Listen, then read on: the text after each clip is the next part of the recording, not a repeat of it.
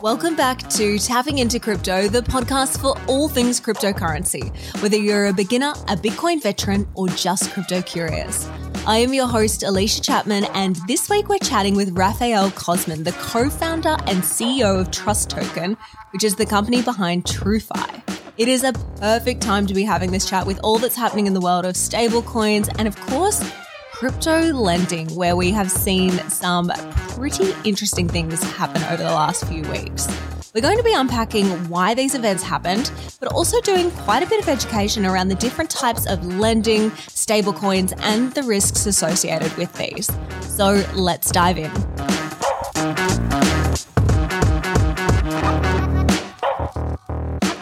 Welcome to the show, Rafael Cosman. It is so wonderful to have you here with us today. Thank you, Alicia. It's great to be on. Now, most of our listeners will probably be familiar with a couple of your products, but for those that aren't, can you let us know a little bit about your background and what you're up to at the moment? Sure. So my background is I studied computer science at Stanford, worked for a little while at Google doing AI research, and then started this company, Trust Token, that I'm still working on now. We've been going for about 5 or 6 years now. And we've got a couple of major products in crypto that have really defined, pretty significant sectors. So the first one was our fiat-backed stablecoin, TrueUSD. So that was the first major US dollar-backed stablecoin after Tether. It really pioneered the modern way of building those kinds of products. And since then, we now have USDC and BUSD and HUSD and GUSD and PAX and a gazillion other stablecoins have come out with a very similar model, one-for-one backed with US dollars. And we see that as a really important foundational layer for a lot of things that are happening in crypto. You're having good stablecoins you can trust, and especially for what's happening in DeFi, which brings me to our second major product, which is called TrueFi, and it's a protocol for uncollateralized lending on the blockchain. And that really was the first protocol for uncollateralized lending on the blockchain. Now there's a whole bunch. There's Maple and Centrifuge and Goldfinch and a handful of others. And that's really part of a second wave of modern DeFi products. There's kind of a first wave that was Compound, Aave, Maker doing over-collateralized lending on chain, which is a super interesting market. In some ways a lot simpler, which is part of why it happened first. Then there's this more complex, trickier question of how do you do uncollateralized and under-collateralized lending on the blockchain? And that is what our company and a handful of other companies are working on right now. So two major things, really trying to push forward what's going on in crypto and what kinds of real-world applications we can bring crypto to.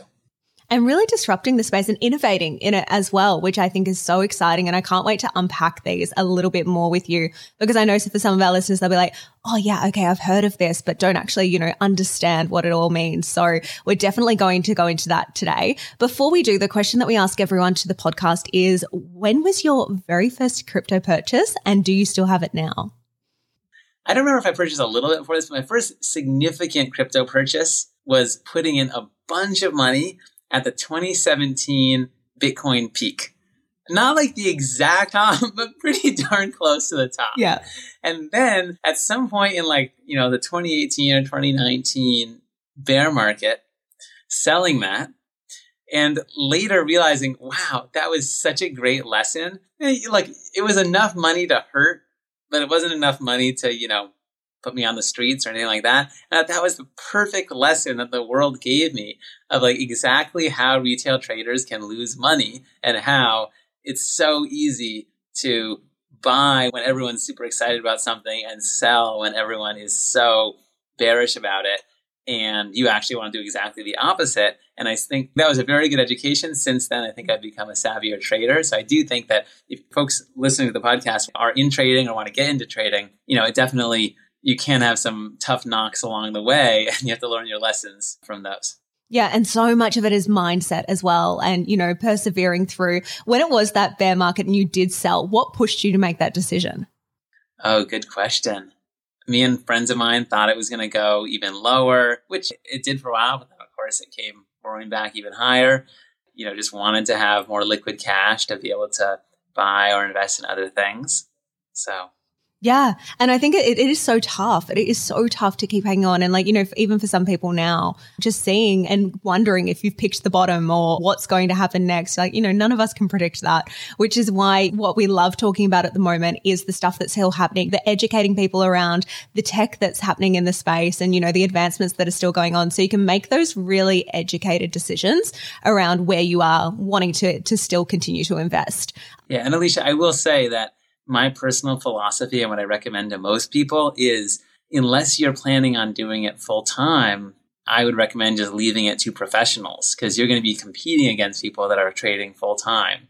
So either make that your main focus and become a fantastic trader and maybe even work at a trading firm, or decide, hey, I'm going to put my money into an ETF or put my money into a hedge fund or let some other professional, or I'm going to just buy and hold and not day trade, But I think just actively trading one's own position can be a very risky maneuver. So my main focus is, of course, less on the investing side, more on the company building side. And I can look at these things and I can say, okay, what does the industry need right now? What are the major holes that are missing? And see, okay, we've done this in lending, we're missing that. We've done this in stable coins, we're missing that. And just see what we need to take things to the next level. Yes, 100%. And especially at the moment, I think, because things are changing so quickly as well. It's so hard to keep your fingers on the pulse. So speaking of gaps, what led you to creating Trust Token? What was the starting point of that whole journey there? Well, so when my friend and I co-founded the company, it was actually starting out doing something completely different. It started out as a company. We made software to help people do their estate planning. So software for people to make wills and trusts.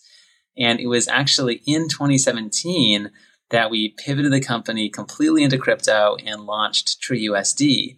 And part of what we saw is we saw that stablecoins were a really key part of where crypto was going to go. And at the time, there's only Tether. It was very nascent, but we could tell the writing was on the wall with stablecoins. And there were a lot of teams that were purely technical teams trying to build a purely technical solution. And part of what we realized is, hey, we had a team that was technical, but we also had like full-time attorneys on the team from the very beginning. It was the very first person we ever hired on the team was actually an attorney. And that mix of skills in our DNA allowed us to see things that other people didn't about how to connect real-world assets, in this case, US dollars, to the blockchain, very trustworthy and compliant way that allows you to deliver a better product than something that may just be purely crypto, like an algorithmic stablecoin, which of course we've seen some issues with recently. So that's kind of part of our DNA as a company, and part of what makes us unique is we do tend to see those gaps between what's happening in traditional finance or in fintech and in crypto, and that's oftentimes where some of the most interesting opportunities lie. And then speaking of those different types of stablecoins, we are going to do an episode like purely around this and unpacking this. But at a high level, can you explain the kind of difference between like a fiat-backed stablecoin versus an algorithmic one? Totally. Okay. So fiat-backed stablecoins like TrueUSD and USDC have a very simple model. They work with a bank and you can send in, let's say, $1,000 bank wire to that bank, and then you will get 1,000 of the stablecoin minted to your wallet.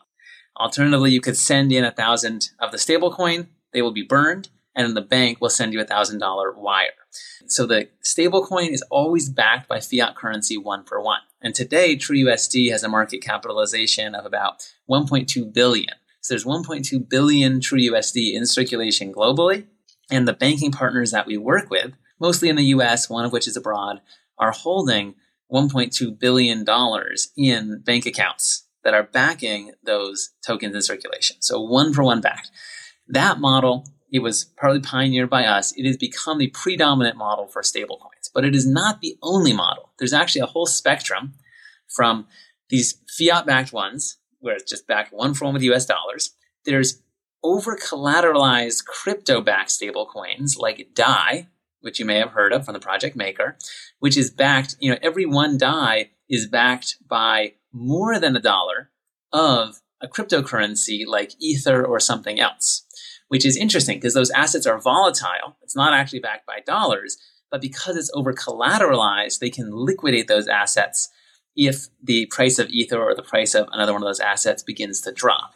And then moving along the spectrum to things that are a little bit more complex and more risky, there are things that are backed by some crypto assets, but may not be fully collateralized, maybe partially collateralized. And then there's things that are quote unquote purely algorithmic. And this includes things like UST from Terra, which recently had a major disaster that sent waves to the entire crypto ecosystem that we are still feeling to this day. It is part of why we are in so much crypto chaos at this exact moment. And there, something like $15 billion of value in stablecoins, and then even more in the Luna token as well, were wiped out extremely quickly because of a fundamental issue with this algorithmic design. And the algorithmic design, it's a very cool idea, but it has to be done properly. And in this case, it clearly wasn't. And the idea is that you can take one of your UST stablecoin tokens, and you can, at any time, you can quote unquote redeem it for a freshly minted dollar of the Luna token, which is a volatile cryptocurrency part of the Terra ecosystem. Now, the issue with that is, now you redeem 1 million UST tokens, you get $1 million of Luna. Let's say you sell those for US dollars, right? Now the price of Luna is lower. The next person that wants to redeem UST tokens gets even more Luna tokens for it to be worth $1 million. They sell those, the price of Luna goes even lower. Pretty soon you end up with huge amounts of Luna flooded into circulation. The price of Luna can crash to almost zero, and people can't get out of the UST token fast enough. It's basically a run on the bank. And there aren't real assets like other cryptocurrencies like Ether, or ultimately something like US dollars, which is really the most solid backing for a USD stablecoin. There aren't real assets there to help protect the stablecoin. So that's kind of the range of stablecoin designs as we see it. And the products that we are most interested in sit all the way over here in sort of the most conservative, most compliant end of the spectrum. And I think the rest of that spectrum is very interesting. I think we're going to see over the coming years a lot of exciting products coming out there. But consumers should be very careful, and traders should be very careful about what you're investing in and what you're holding, because a lot of things that might be called stable coins may not necessarily deserve that title. And I think that's where there was so many issues as well, because people saw the word stablecoin and kind of had this high level understanding of it, but perhaps not to that next level of detail where they understood what type of stablecoin they were investing in and, you know, really how it worked. So when we saw something happen like what did happen with Luna, you know, understanding that that could even be a risk in the first place was something that I think a lot of people weren't aware of. With that volatility and with, I guess, what happened, there's so much nervousness in the market and people are so anxious around, you know, stable coins in general. What do you think we are going to see here moving forward? Well, that's a great question. I don't have my crystal ball with me, but what I would like to see is more differentiation in these products. At a minimum, people making it clear that something is an algorithmic or a crypto-backed stablecoin as opposed to a fiat-backed stablecoin. And better yet, those products actually being described significantly differently or designed significantly differently, because the core issue with something like UST is, well, you can design a product like that if you want, but you should think of it as a bond, like a high yield, high risk bond that could totally default any time. And that should be baked into the way the stablecoin is designed. Like, hey, here's this really interesting, aggressive algorithmic design that we came up with. It's a bond. You know, we're not going to call it a stablecoin. It's a high-risk bond. You're going to be paid 20% APY, but it also might crash to zero if the system fails, okay? That, to me, that's a legit financial product that someone could come up with and sell and disclose all the risks. But to label something like that, to brand it as a stable coin, is a big mistake. They should be focusing on, you know, make the risks very clear to users and make sure that users are getting appropriately compensated for the significant risks that they're taking. And if people want to take a bet on that, that's fine with me. But it really should be branded as, okay, here's a high yield, high risk, synthetic bond-like asset. That's kind of the way I think about it. Yeah. And I think there's that whole sentiment, and you have so many people still in today's world that think of the word crypto and they're like, oh, no, it's just a scam. or it's just used for, the black market, because that's what they've heard. That's what they're exposed to. They haven't done that next level of education. And I think there's that risk that we are sort of starting to see that with stable coins now, because people are like, oh, no, like, didn't you see what happened with Luna and, all these things that have gone on in the last few months, but not really understanding that level. So I'm so excited that you've unpacked that today and people can really start to look into that and educate themselves a little bit more. Something else that I'm so excited to have your views on is crypto lending, of course, and the things that have happened there, because we've seen, just this last week, we've seen Celsius, they previously paused their withdrawals. They've now filed for bankruptcy, which is huge. What do you think has happened? What's gone on? Yeah, great question. So that is another place where we are seeing huge waves sweeping through the industry. And that was partly triggered by the UST debacle, but also is somewhat independent of that and related to a broader macro market crash and crypto market crash. So a lot of things affecting the industry, but there's a chain reaction going on right now with Three Arrows toppling and Celsius toppling. And now a lot of their lenders are potentially at risk. And so from our perspective, we've created a very pioneering DeFi protocol that does lending on the blockchain. It's called TrueFi. You can see it at truefi.io. And our perspective is that these sorts of products are always going to have risk. There's no question. There's no lending business without risk. There's no lending business without some defaults. But the thing that blockchain can do that has never really happened in TradFi or CeFi, centralized finance like Celsius, is a level of transparency and trust that we think these products can bring if they are truly decentralized on the blockchain. And that is, my company's called Trust Token. There's a reason why we're calling that. And I hope folks will reach out to us if this is the sort of thing that you're interested in or passionate about. But if you have, a lending protocol like TrueFi, we've got lending pools, a bunch of different lending pools with different strategies, with different managers, with different assets that you can put your stable coin or now even some volatile cryptocurrencies into. They'll be lent out. But the beauty of this is it's all on chain, and you can literally go to the truefi.io website and you can see the history of every single loan that the protocol has made since it was launched in November of 2020. The exact terms of that loan, the exact status, what borrower it went out to, when it was repaid, everything, all of that is transparent on the blockchain.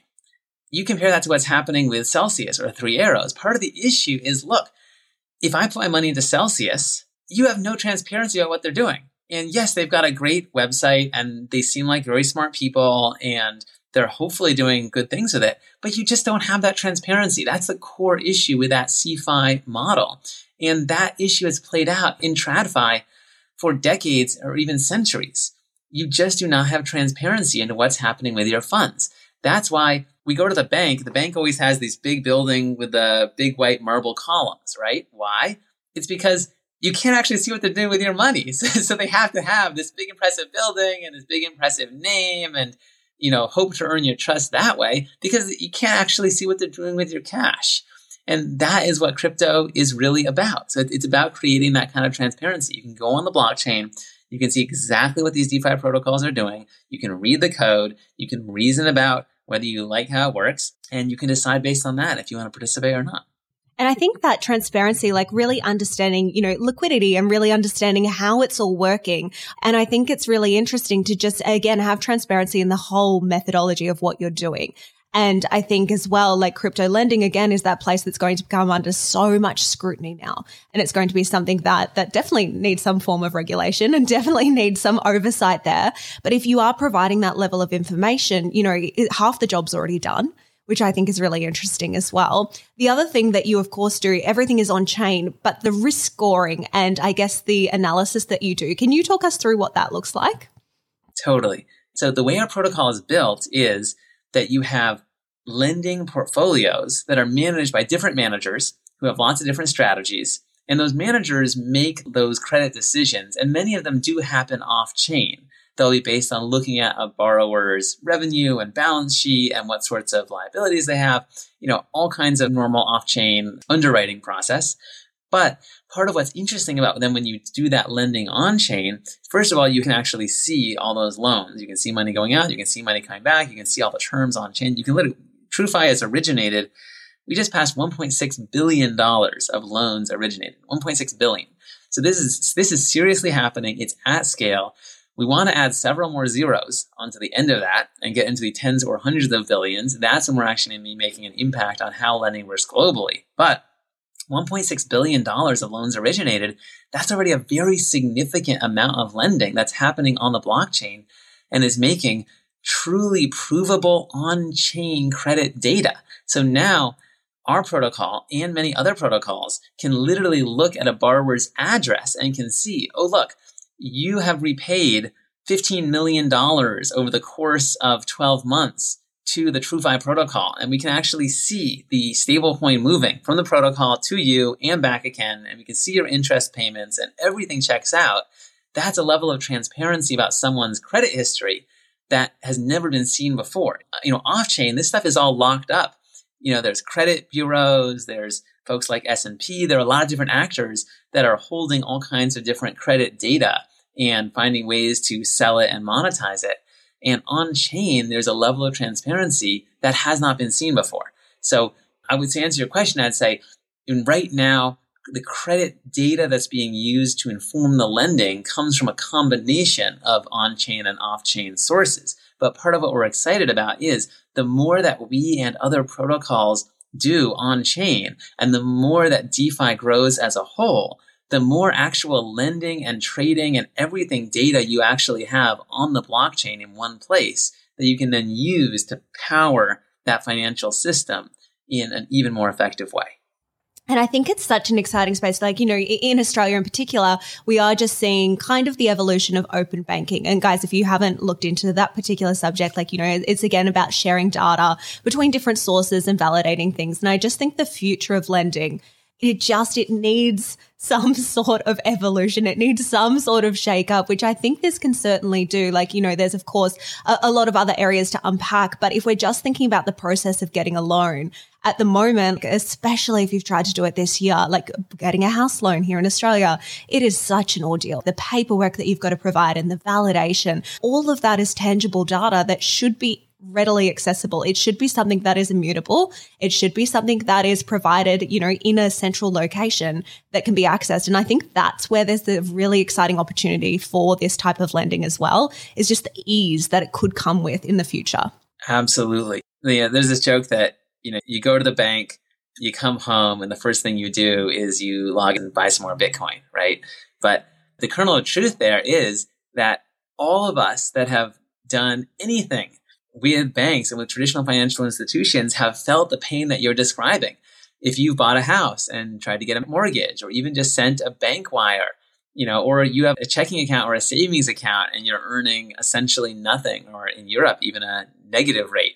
We've all felt that pain, and we just haven't asked enough, wow, there's got to be a better way to do these things. And that is really what DeFi is about. And that's honestly why I am the most excited about DeFi among all the other areas in crypto. I mean, crypto gaming, NFTs, there's a lot of different sectors that are interesting and are very hot and have a lot of potential.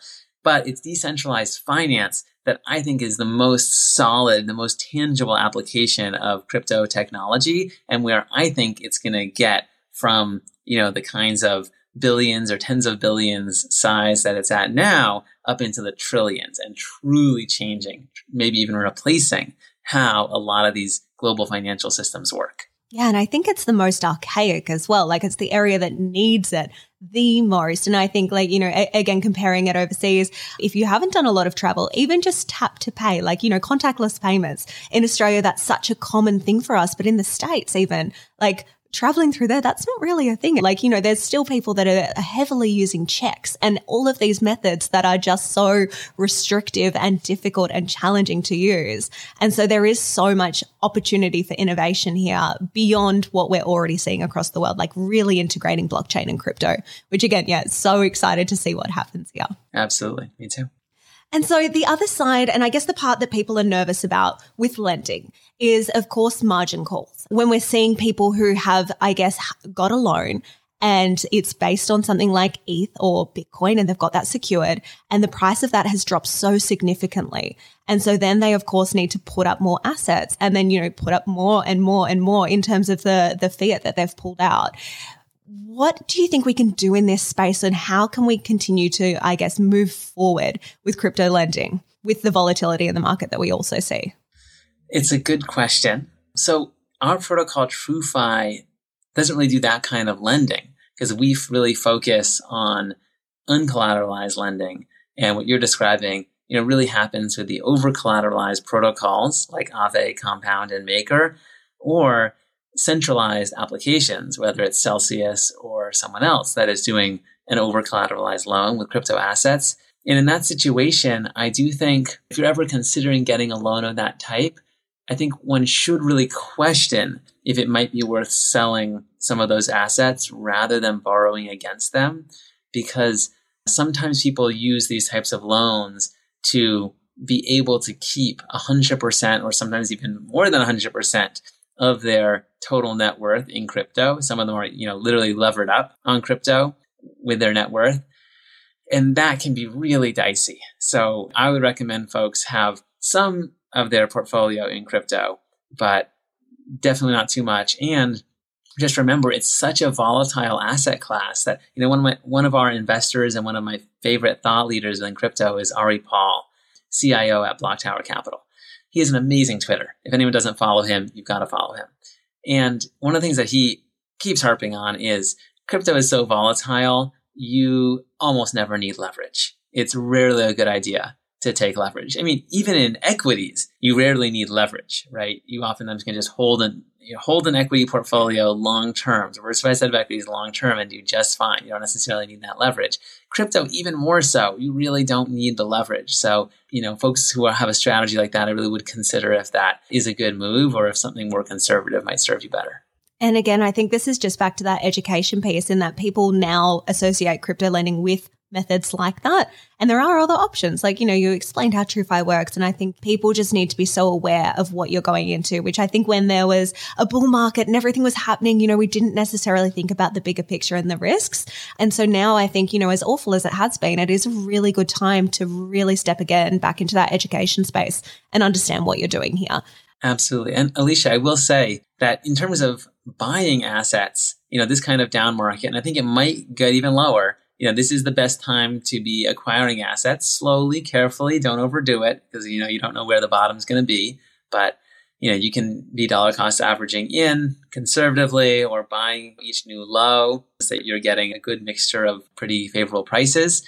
But I like the idea of, personally having a mix of some cryptocurrencies that you're excited about, or an investment in some kind of DAO or some kind of fund that's giving you a diversified set of cryptocurrencies. And then also some investments in DeFi protocols where you might just be earning a very attractive rate, 5%, 10% on your stablecoin holdings. So you're somewhat diversified, but then of course making sure you've got assets outside of crypto as well. Yes. And speaking of rates, really interesting stat that you've had over $27.5 million in interest paid out to people as well. So can you explain how that works? Well, look, we've done $1.6 billion of loans with zero defaults so far. So you probably should get some interest on that. But yes, borrowers are borrowing from TrueFi at an average rate of, so I checked a while ago and it was 9.25%. It might be a little higher or lower since then, but pretty attractive rate. And if you compare that with protocols like Compound, Aave, and Maker that are doing over-collateralized loans, people are oftentimes only willing to pay 1%, 2%, or 3% to get a loan for a protocol like that if they have to put up 150% or 130% collateral. If they don't have to put up collateral, they're of course willing to pay a lot more. Oftentimes that's 8, 9, 10%. And many of these are very, very large, legitimate firms. Like Alameda Research is actually the first borrower ever on our platform and still one of our largest. And so these are extremely creditworthy firms. And we have portfolio managers on the platform that are doing very careful underwriting and making sure that we aren't taking the protocols and the lending pools that are on there are not taking risks that are not commensurate with the interest rate that are being paid. So the way that you think about an investment like this overall is a lending portfolio on TrueFi or another protocol. It's going to try to make a bunch of different loans to a bunch of different borrowers at different rates and different terms and different sizes, but have them be blended such that overall, when you take into account any defaults that exist across that portfolio, the rate still ends up being attractive and ends up matching or exceeding what you would get in another protocol like a Compound or an Aave that is taking collateral. So that's kind of how we think about it and how we think about risk return. And at least so far, that's performed really well. We did have one of our competitors recently announce their first default. Our protocol has so far done an extremely good job of weathering this storm. That's due to some of the excellent asset managers that we have on there. Of course, there is no lending without some defaults. It's going to happen at some point, but we're just trying to make sure that we are being as smart as possible with the risks that we're taking and are putting in the best protections that we can for all of our lenders and stakers and other participants in the protocol. Yeah, and I think that transparency will go a long way to that as well. Like, in the past, if you did have a bad credit score, if you defaulted on a loan, there were only certain people that could see that. When that is on a ledger that everyone can access, that's very, very public. So I think it's really interesting. Exactly. That is part of the power of TrueFi. And when we do lending on chain, it's that as a borrower, you want to borrow from TrueFi because every loan you repay is provable on-chain credit history that's building up your, global credit score for this protocol or any other protocol you want to borrow from. But also the flip side of that is you default on even one loan, and that also is going to be completely public on-chain. And so you got to be very, very careful of that. So if you are a legitimate borrower who is going to be repaying all of their loans, then this is a great deal because you are going to be, getting the credit for that. Whereas if you make a private deal over the counter where Alicia says, hey, Alicia's going to lend me $10,000, we sign something, right? That's completely private. I'm not building up any credit history once I repay that. Here, it is a large asset that our borrowers are building up. So that's part of the trust. And we think that that's really part of the power of DeFi overall as this ecosystem really gets spun up. Definitely. Now, the last thing I want to touch on super quickly before we wrap is something very exciting that we haven't spoken about on the podcast before, and that is tranching. And it's something that you mentioned that the team are working on at the moment. Can you explain what this is and what it's going to mean?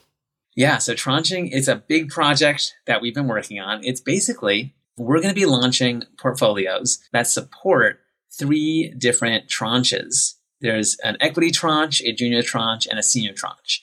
And the portfolio can basically have a bunch of loans where the equity tranche takes the first loss, junior tranche takes the loss after that, and the senior tranche only takes a loss if the equity tranche and the junior tranche have both been wiped out. And we're going to be releasing this soon. You're going to be able to see all the details in our docs. But it's getting something like that right is complicated. It's something that we've been working on for quite a while, and that people in traditional finance have spent decades and decades figuring out and optimizing. So we are learning from all the contacts and the portfolio managers and the users that we have on the TradFi side, but then also really looking at what we have in terms of DeFi technology and figuring out how we adapt that and do something that makes sense and leverages all the benefits of DeFi. So we're really putting 2 together and building what we think is a truly great tranching product that can offer these different levels of risk. So if we have a lender, like let's say MakerDAO, right? MakerDAO is interested in having a lot more diverse assets that are backing DAI, but they may want those to be more conservative assets. And so they would be a really good fit for going into some of these senior tranches. And that's actually something that we have been actively talking to them about and have made some proposals from our community to their community. We might have other investors that are a lot more aggressive and want to go into the junior or the equity tranches, and they're going to be getting a higher rate, of course, also taking the first loss if anything bad happens. So really, really important thing for our protocol to get right, especially if we want to build something that's going to appeal to a wide variety of investors and even investors from TradFi that are coming in and saying, hey, what in crypto do I feel comfortable lending to? And if they see a really well-built tranching product like what we're designing and are going to be shipping soon, that's going to get them more comfortable saying, okay, I'm familiar with this, I understand it, and I feel comfortable deploying maybe 10 million, maybe 100 million, maybe even more capital into a product like this. So that's really where we're going. It's so, so exciting. And I think as well, just again, bringing back that familiarity for these people. Like they know what this is. They're familiar with it, as you said. And so just bridging that gap, which I think even in DAOs, we have an episode a little while ago where we found ways for DAOs to be something that was accessible and something that was understood by these people who were traditionally a little bit more conservative. And I think that really does, again, go a long way for adoption. So I'm so excited to watch that and watch it unfold. Now we'll pop absolutely everything in the show notes so people can go and find you and find out a little bit more and watch along on this journey. Is there anything else that you'd like to share with our listeners or any other words of wisdom for them? Yeah, I think part of why you and I and a lot of the folks who are listening today are in crypto is because there's the potential to do something actually new. And I know every wave of technology feels this way. The internet at the time, it felt really groundbreaking, really new. And the way that the internet's turned out didn't fulfill all of the dreams of the early internet, but it definitely has had a large impact on the world. And I think the same thing with crypto. While we're here, yes, there are great opportunities to make cool products and make a lot of money and have a lot of fun. But, ultimately, what's exciting is the opportunity to build something that truly has not been done before, where you can say, all right, this just was not possible or never could happen with the existing technologies that we had before. It's genuinely innovative and genuinely enabled by blockchain. And that's how I feel about the transparency that we can bring with lending in DeFi. So if you're excited about DeFi, about lending on the blockchain, about building the future of what these kinds of technologies are going to look like, please get in touch with us. You can find all the info in the show notes and at truefi.io. Follow us on Twitter, join our Discord, become a part of our DAO.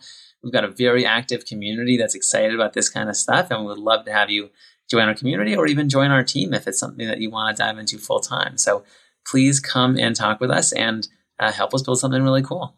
Well, thank you so much for coming on with us today, Rafael. It's been amazing, and we will definitely talk to you very soon. Thank you, Alicia. I really appreciate it. It was great to be on. Thank you so much for joining us for today's show. If you liked it, don't forget to head over to the gram and join us at Tapping Into Crypto. And before we finish up, just a general disclaimer that this podcast is for entertainment purposes only, and the opinions on this podcast belong to individuals and are not affiliated with any companies mentioned. Any advice is general in nature and does not take into account your own personal situation. If you're looking to get advice, please seek out the help of a licensed financial advisor. We'll talk to you soon.